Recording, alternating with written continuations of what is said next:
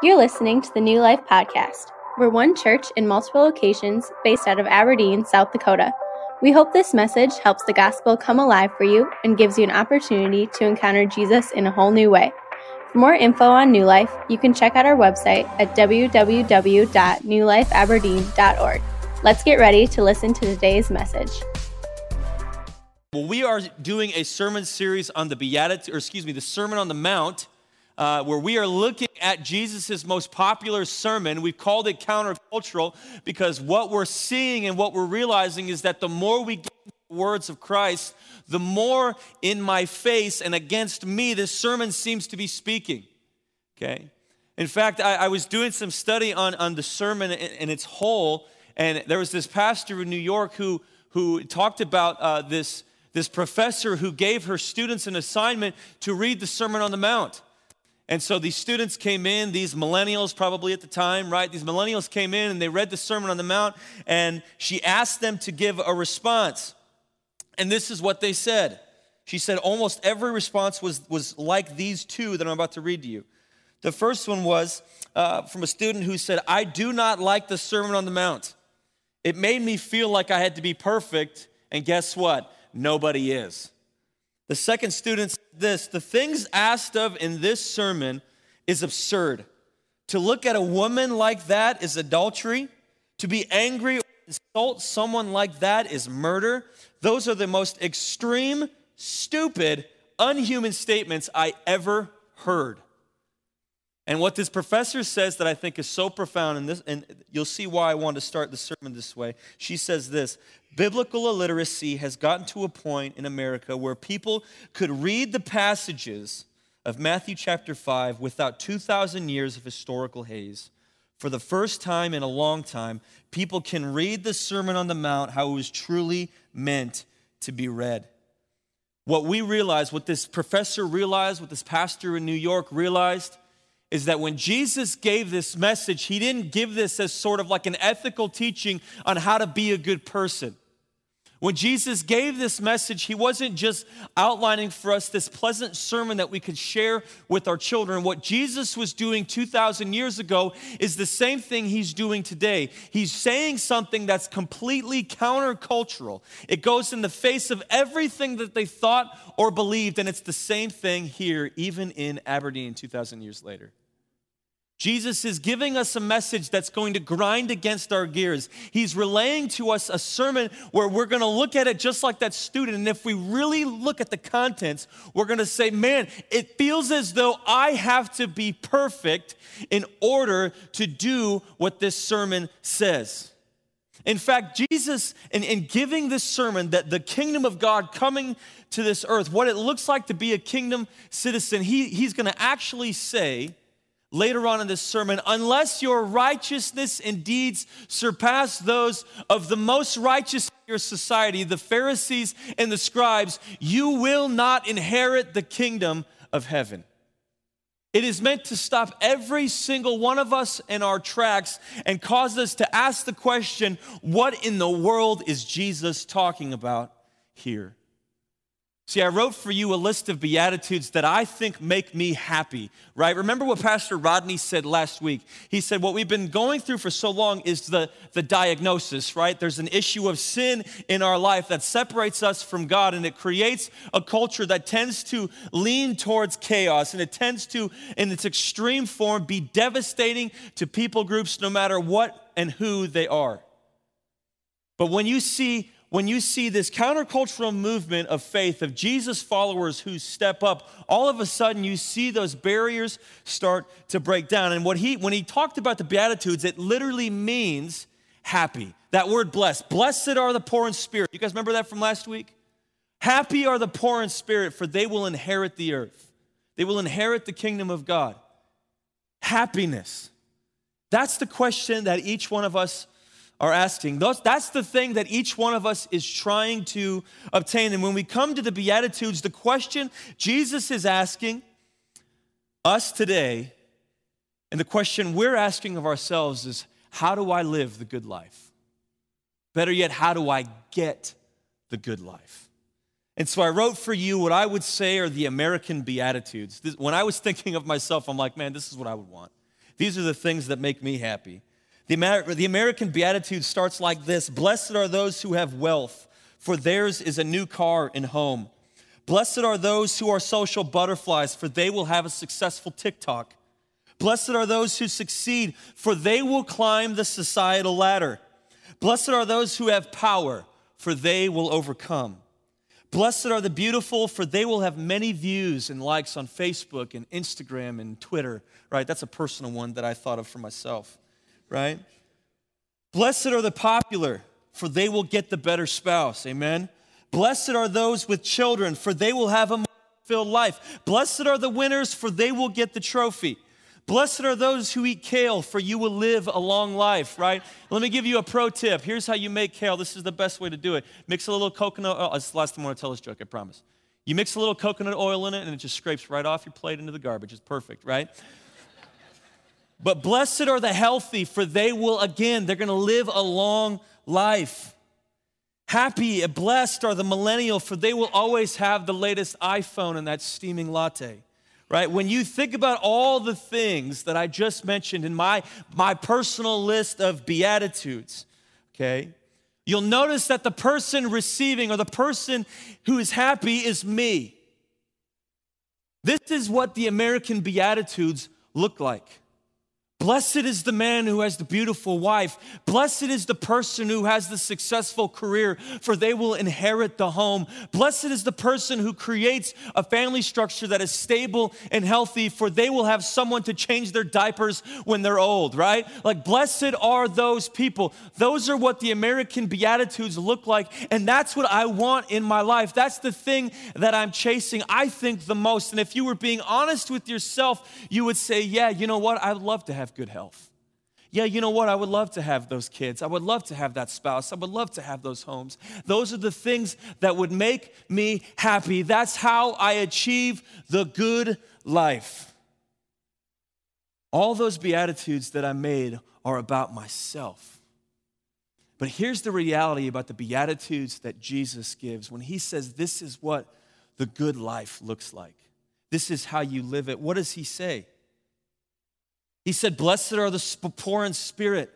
And as Pastor Rodney talked about last week, it's the person who has nothing spiritually to offer. They're spiritually impoverished. Blessed are those who mourn. This probably means something happened in your life that's not good. This isn't say, blessed are the ones who cry because they've stubbed their toe. Right, this is someone who's had something serious happen in their life. Blessed are the meek. These are people who don't and can't speak up for themselves. They're timid and shy. They are humble and downtrodden. Blessed are those who hunger and thirst for righteousness or justice. When you hunger and thirst for something, it means that you don't have it. When you're hungry, one pastor says it like this: when you're hungry and you need food right now, what you don't do is you don't go plant a garden. You don't wait for things to grow. You need an intervention right now. You need justice right now. Blessed are those who hunger and thirst for righteousness, because it means that they don't have it. Blessed are the merciful. These are people who have to show mercy because they've had someone wrong them or something unjust has happened to them, and so they have to show mercy to someone else.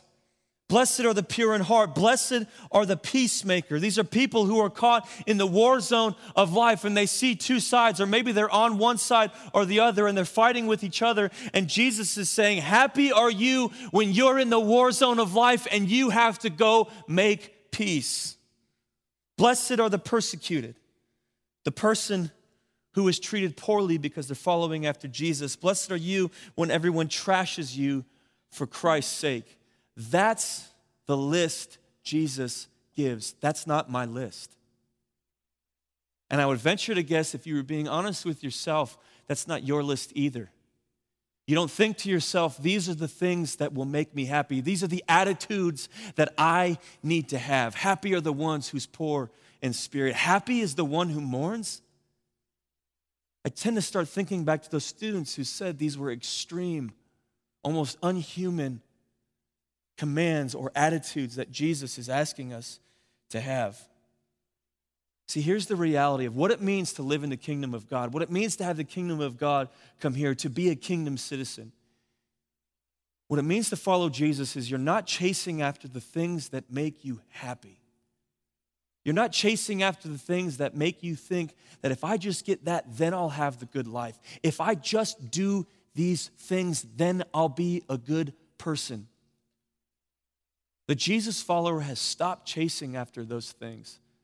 And what they've realized is that what Jesus is doing here is he's taking my standards and he's completely crumpling them up and he's throwing them into a fire where they're going to be burned, never to be seen again. And he's giving me a new attitude. He's giving me a new adjustment. He's saying, this is what a kingdom citizen looks like. See, the kingdom of God is built upside down. Everything we've talked about so far, the American Beatitudes, we think that's the right side, that's the right way to build an empire, that's the right way to build a family, that's the right way to build this or that, that's the right way to achieve success in this life. But what Jesus comes and does is he flips those expectations on their heads.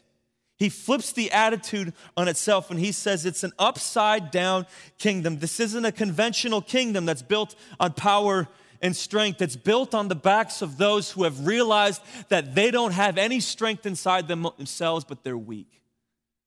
They realize they need something beyond themselves. They've realized that God isn't looking for what society says is normal.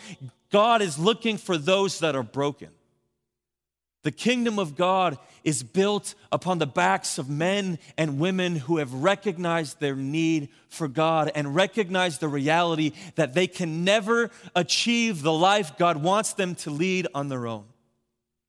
God doesn't look for the normal. He looks for the broken. This is something that was infused in the heart of Paul, the first century missionary that went out with the good news of Jesus, the gospel that he had died for our sins and he rose again, giving us new life. And he would go to these different churches. And at one church, he left them a letter called Corinthians. And in it, he says this, chapter 1, verses 26 through 29.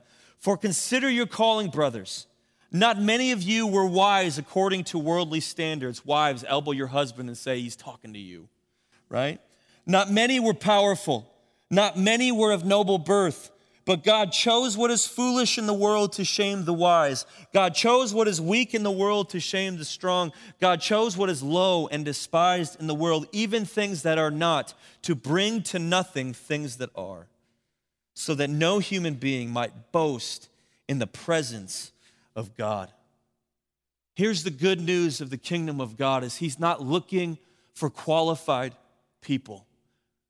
Oftentimes it says God isn't looking for qualified people. God calls those and qualifies those who are called. I don't know about you, but that's good news for my ears. That's good news for a guy. I think I had like a 3.0 in high school, and I went to college. I think I got like a 2.7, right? If you look at my resume on paper, I wasn't the best of students. That's good news for me to hear that God isn't looking for the people that gets all the answers right. God isn't looking for the people who have all the success. Rather, what God is looking for is those people whose hearts are broken and rent before him. Hopefully you're in the same spot as me where you're like, oh, thank God. Think of it like this. If God were creating a team for himself, you guys all remember, this is an illustration that gets used all the time.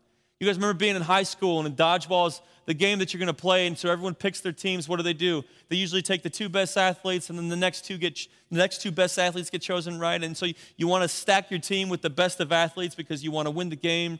And usually the people who get picked last are like the insecure girl who doesn't want to get hit. You know what I mean, right? Or it's the kid who's like picking his nose in the corner, or the guy who's trying to win the heart of the insecure girl because by trying to make his armpit fart, like he's trying to woo her with that, like his talents and skills, like that's his chief goal in life is to master that. Like those are the kids that you don't want. And if Jesus were picking a team, the reality is he would pick a team that would look a lot more like the Bad News Bears. He'd pick a team where it's like, that's the girl that's going to be on my team. We're going to bring these athletes who think they're something. They think they're the real deal, and we're going to bring them to nothing because their kingdom is built on what they perceive is the thing that will bring them to victory. But what I'm going to do is I'm going to come on the scene, and I'm going to take the nobodies, and I'm going to turn them into somebodies. I'm going to take the people who have nothing, and I'm going to give them something, and something's going to happen at the very core of their being, and they're not going to act like everybody else. And when I get a hold of those people, I'm going to take the kingdom of God and I'm going to put it inside of them, and they're going to go out, and that's how things will move forward in the kingdom of God. If we have a church that's full of a bunch of successful people here on earth, that means we're doing something wrong.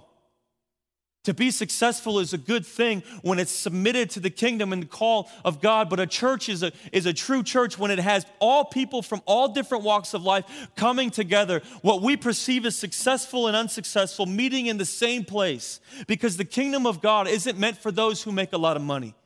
It's not meant for those who have everything right and they can figure out and control everything in such a way to where their life is perfect.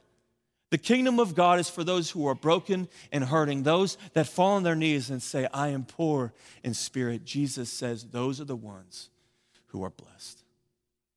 The ones who need mercy, the ones who show mercy, the peacemakers, the pure in heart, those are the ones who will be happy. The Beatitudes ask us the question, are you pursuing happiness His way or your way? The second point I want to give you as we begin to look at these more in depth. Jesus works from the inside out. Jesus works from the inside out. He builds upside down, but He works from the inside out.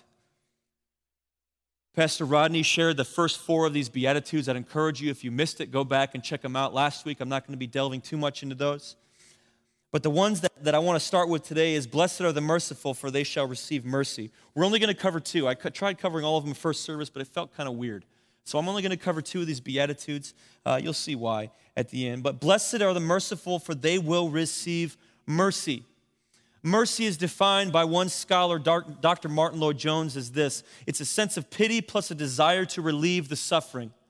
Have you guys heard of the story of the Good Samaritan? The Jewish man goes and gets beat up along the side of the road to Jericho, and then this Gentile, the person who the Jews considered dirty and unclean, this Gentile comes and he sees this Jewish man who's been bullied and beaten and bruised and left for dead, and he has pity on the man. Mercy means you have pity on somebody. And so this Samaritan stops, he gets off his horse, he picks the man up, he takes him and puts him on his horse and brings him to an inn where he pays for his care. The man had pity, but that pity moved him to do something about the situation that he encountered.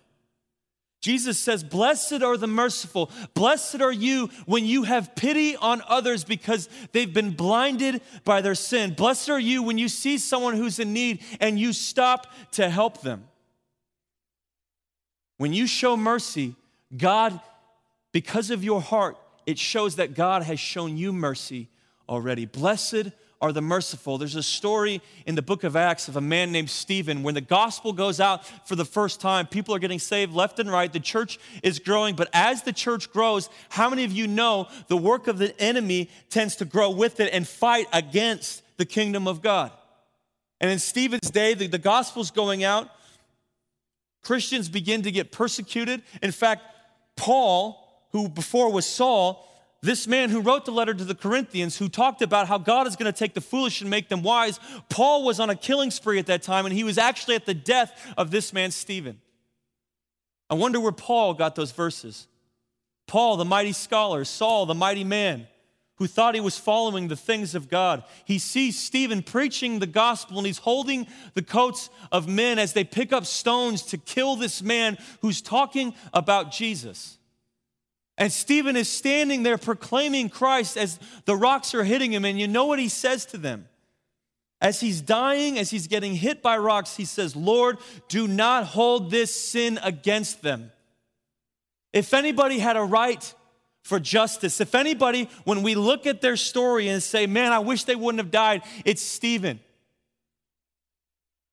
There was injustice given against him. He hungered and thirsted for righteousness and justice, yet it was withheld from them. And even at the moment of his death, he said, Lord, don't hold this sin against them. You know what he was doing? He was showing mercy to his murderers. He was showing mercy and extending grace to the ones who were throwing the rocks to take his life, to shut his mouth. He used his mouth to give mercy. He had pity on them, and that pity drove him to something. He knew they were blinded by their sin. He was willing to show mercy because he was given mercy. Mercy is oftentimes coupled with grace. I like to say it like this: grace is a gift that is given to you that you don't deserve. It's a gift you could never earn. This is what Jesus on the cross is. When he comes and dies on the cross and he gives you salvation, it's a gift you cannot earn. But coupled with that gift is the reality of mercy, and that God did not give us the thing that we did deserve. Stephen was stoned for preaching a message. These men should have been killed for unjustly murdering Stephen. These men were given grace, and that grace, Paul, who was standing at the circle while Stephen was being stoned to death, Paul was given grace. You know what that grace was? It was Stephen. Stephen was the grace of God given to Saul so that one day he would realize that God takes the foolish things of this world. God takes those who are not qualified and he qualifies them, and then he uses them for his purpose and his kingdom. And he realized later on, I was the foolish one. I was the one who thought he was wise, but God used Stephen. That was my moment of grace. And in Stephen, I saw mercy. Stephen wasn't calling for my extermination. Stephen was calling for my heart. Blessed are the merciful, for they will receive mercy. We see that in the life of Stephen. Mercy happens when you forfeit justice to God and show love and affection towards those who have wronged you or another. The last one I want to do, we could go through the blessed are the peacemakers, for they shall be called sons of God. Blessed are those who are persecuted for righteousness' sakes, for theirs is the kingdom of God. If you want to know a little bit more about those, come find me after the service. But the one I want to really hone in on is blessed are the pure in heart, for they will see God. Blessed are the pure in heart, for they will see God. I want you to underline that in your Bible. I want you to make a mental note of that here. Because in reading about these passages, what I realized is that many of the scholars that talked about them said this is sort of like the crown jewel of the Beatitudes. When we want to talk about what it means to live the Christian life, when we want to know what it looks like to have the rewards and the benefits of the kingdom of God, this is the text that all of Scripture points us to. It's seen scattered throughout in different ways, all of the Scriptures. And it's the idea that when God does something at the core of our being, one day he's going to purify our hearts. And this organ that pumps blood to everything else, metaphorically, this thing that's inside of us, it's going to spread to our entire being, and it's going to create a new person inside of us. We are not going to be the same that we once were. And when that happens, we're going to see God. We're going to see him for who he really is. This has been the desire of the human heart for ages. When we talk about the good life, what we're really saying is, God, what is it that's going to make me happy? What is it that's going to fulfill me? What is that thing? Who is that person that I'm going to get that's going to complete me? And the reality of sin is this: it blinds us into thinking we have to have more, when the reality is we were made for something greater. We were made for someone who can actually complete us. We were made for someone who designed us, created us for himself, and that's God. Blessed are the pure in heart, for they shall see God. This is the verse of verses. This is the verse of verses. See, when you have affection for someone, you long for them when they're away from you. Amen? How many of you long to see Jesus? How many of you long for that day when you get to see him face to face again? Here's what I think the reality is. I can say all day long that that's true of me. I want to see Jesus. But there's so many times in my life where I live as though I don't. There's so many times in my life I live as though Jesus was the furthest thing from my mind. He's the furthest thing from my heart. See, I had a moment where, back in college, where I was working here in Aberdeen. I went to school out in Portland, Oregon, and so I drive back and forth. And it's a long drive, people, I'm telling you. If you ever want to have a good trip, drive out to Oregon, okay?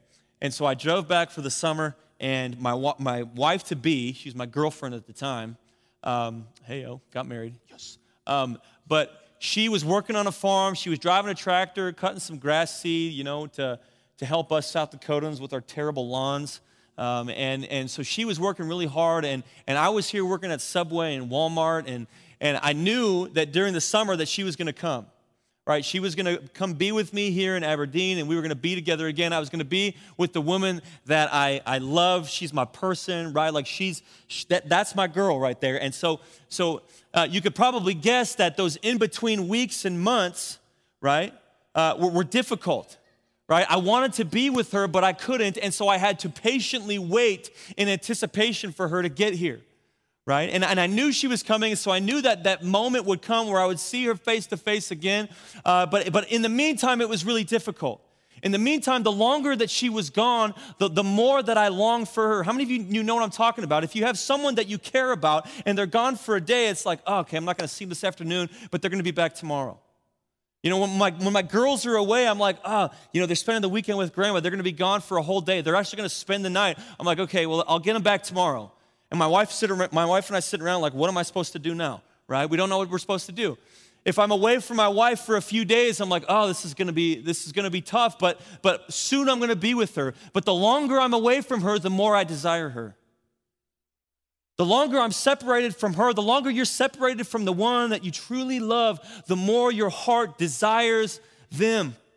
When your kids go off to college, the longer they're away, the more you're going to desire them. And then when they come back, you're going to be like, well, praise God, my kids have returned to me, right? If you've ever lost a loved one, you know what it's like to have part of your heart ripped out and never come back, because that's the one that you love. And you know you're not going to see them again until Jesus returns or until it's your time to go.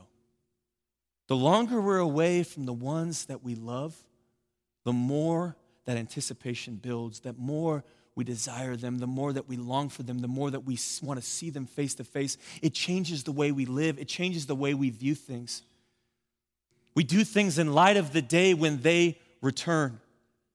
You can bet you when I knew the day my girl was coming back, you can bet I was doing them push-ups. You can bet I was doing the curls for my girl. You can bet I was doing all the things that I needed to do to make sure I was in the pristine shape that I needed to be in, so that when she saw me for the first time and I picked her up for the first time, she knew that I was ready for her. In fact, I remember when she was, I was telling you a story and I got totally distracted, okay? So she flies back from Oregon to come see me, right? And so she comes to Minneapolis. Boy, that was like a great pastor moment there, huh? She flies to Minneapolis, and I'm there to pick her up, and I picked up a bouquet of flowers, and I had a 32-ounce Powerade because I'm like a super romantic guy like that, you know, and I didn't even have money to take her out to dinner. I just had money to get enough gas to get there, right, and back. And so I'm waiting in the airport, and I'm kind of antsy, you know. After you see you're dating and you see this girl again, you're just like nervous, right? And I'm seeing all these people around, but she's not one of them. I'm waiting for my person, and all of a sudden, from the crowd, I see her emerge, and she's pulling her little bag, and she's got them Oregonian blue jeans with a little tear in the knee, and she's got that black T-shirt on, right? And she's got the short red curly hair that kind of bounces when she walks, and she's kind of got that dorky, cute smile. She's not here, so don't tell her I said that, okay? But she's got that cute smile when she sees me, and she kind of cracks, and I can tell she feels awkward, I feel awkward, and we're both just kind of like, what are we supposed to do? But none of that mattered. I put my flowers down, I set the Powerade down, I ran, and I jumped into her arms. No, I'm just kidding, okay? I ran, and I picked her up, and I didn't care what anybody else thought, because I got to see the one that I love face to face. She had changed my heart.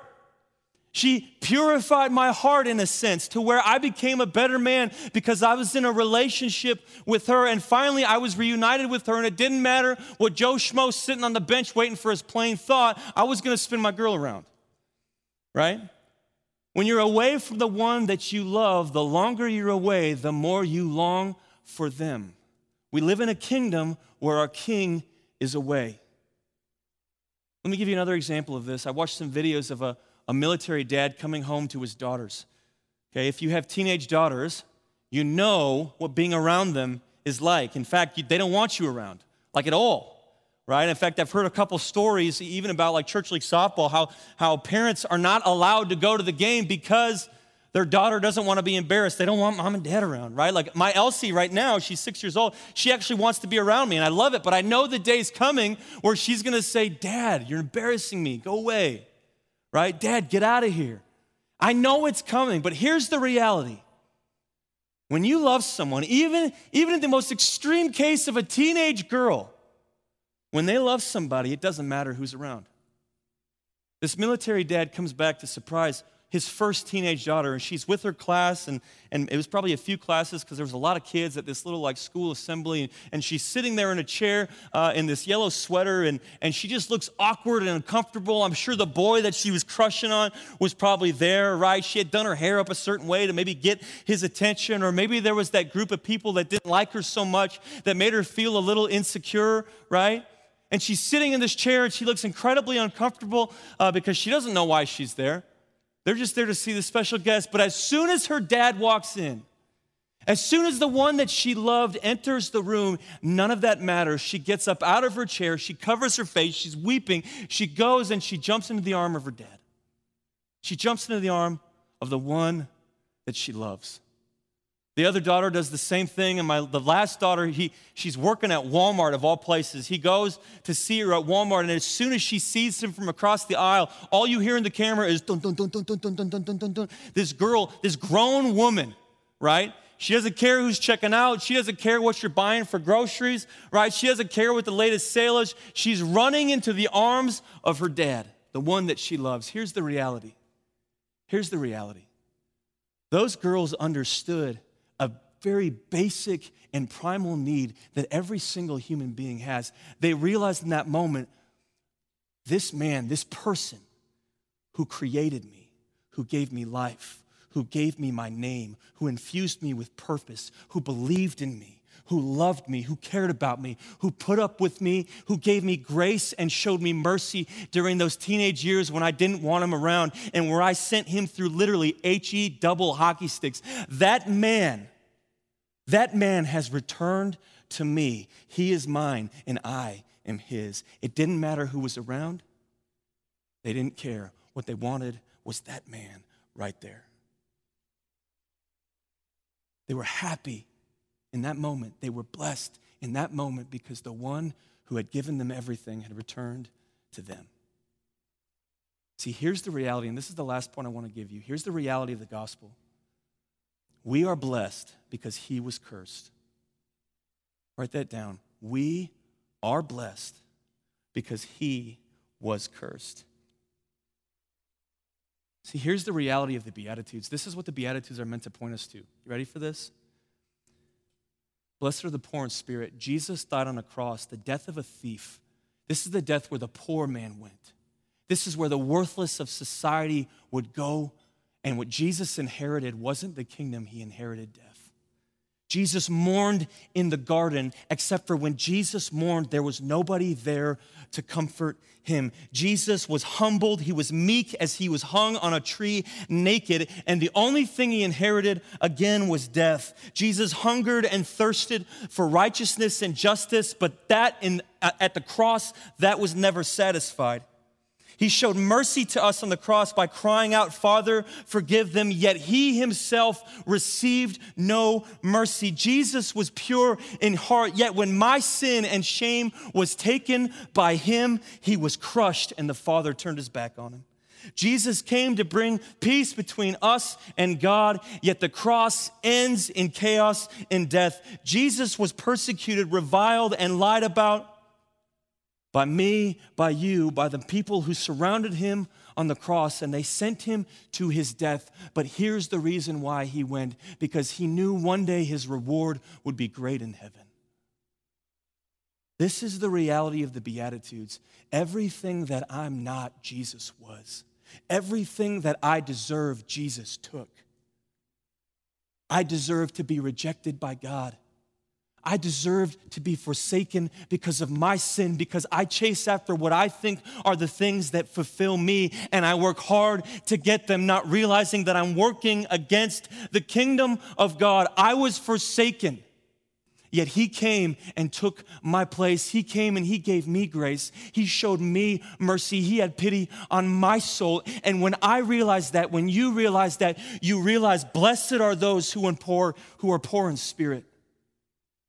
You realize it's me who's been called to show mercy because Christ showed me mercy on the cross. We realize that one day when we see Jesus face to face, it's not gonna matter who's around. It's not gonna matter the weight of your sin and baggage that you carry. When you see that man, what you're gonna realize is this is the man who created me. This is the man who gave me life. This is the one who's called me by name, who has given me a purpose. He has given me meaning. He has given me definition. And when I was lost in my trespasses and sin, he gave me grace and he showed me mercy, even though I put him through hell. This is the man that comes to us. This is the man who promises to return. This is what I love about our Bible. This is what I love about our God. That ESV that you hold, there's 750,000 words in that book. Do you know how it ends?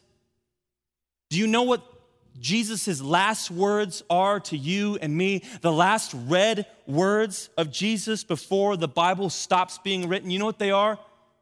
Jesus looks at us and he says, "Surely I will come again."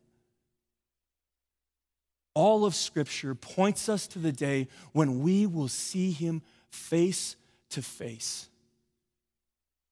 And when we let the gospel prick our heart, when we let the gospel into those deep places and let that be the thing that completes us, and when we let Jesus be the one who's our better half, who's the one that completes us, when he is that person, what we begin to realize is that all those other things, they can be good and they can be beneficial and they can be used in the kingdom of God, but they in and of themselves are not the thing that's meant to fulfill me. You realize that you're poor in spirit. You realize that there's going to be moments where you mourn over the sins that you've committed, the mistakes that you've made, but you have a loving father and a loving brother who's going to lift up your head and say, "You are mine." Do you long for the day when Jesus will return? Or is that just an idea that's nice? Every day that you live, knowing that one day I'm going to go be with Jesus in heaven. So either until I die or until he returns, I'm going to live as though it matters to me. I'm going to live as though that life can transform mine. I'm going to do the push-ups.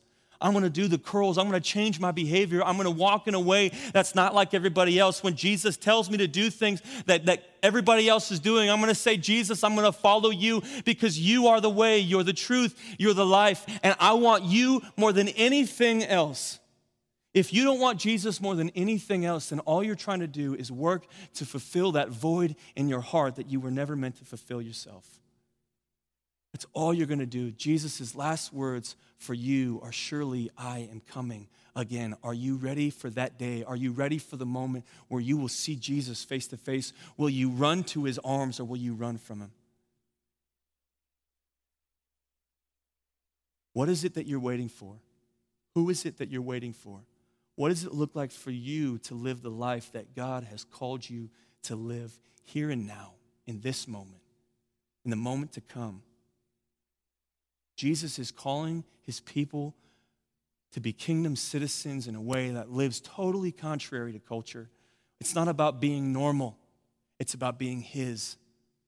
It's living by a different set of rules. It's living by a different mentality. It's living in a kingdom that's upside down, where Jesus comes and he builds in ways we could never think. He takes the foolish to confound the wise.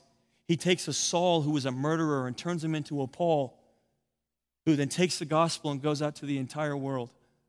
This is the God we serve. He works from the inside out. What's he doing in your heart today? What parts of you need to be transformed? What parts of your mind needs to be awakened so that you long for this man more? Where he's the lover of your soul. He's the one that you can't live without. Amen, church? Amen. Let's pray. Jesus, Lord, you say, "Blessed are the meek." And we just come to you humbled. Humbled by what you did on the cross. Humbled by what you did for us. Lord, that you were cursed so that I could be blessed. Lord, you were cursed so that I could be fulfilled and happy and content in you. Jesus, would you teach us what it means to be blessed? Would you give us the heart that says, "I am poor in spirit"? Would you give us the heart that hungers and thirsts for righteousness? Would you give us the heart that is pure, so that one day we might see you. Jesus, you are our goal. You are our affection. Lord, let us find our fulfillment and our joy in you. This is our prayer this morning. Humble us, Father. Remove our pride so that we might see you for who you really are. Jesus, we love you and we thank you.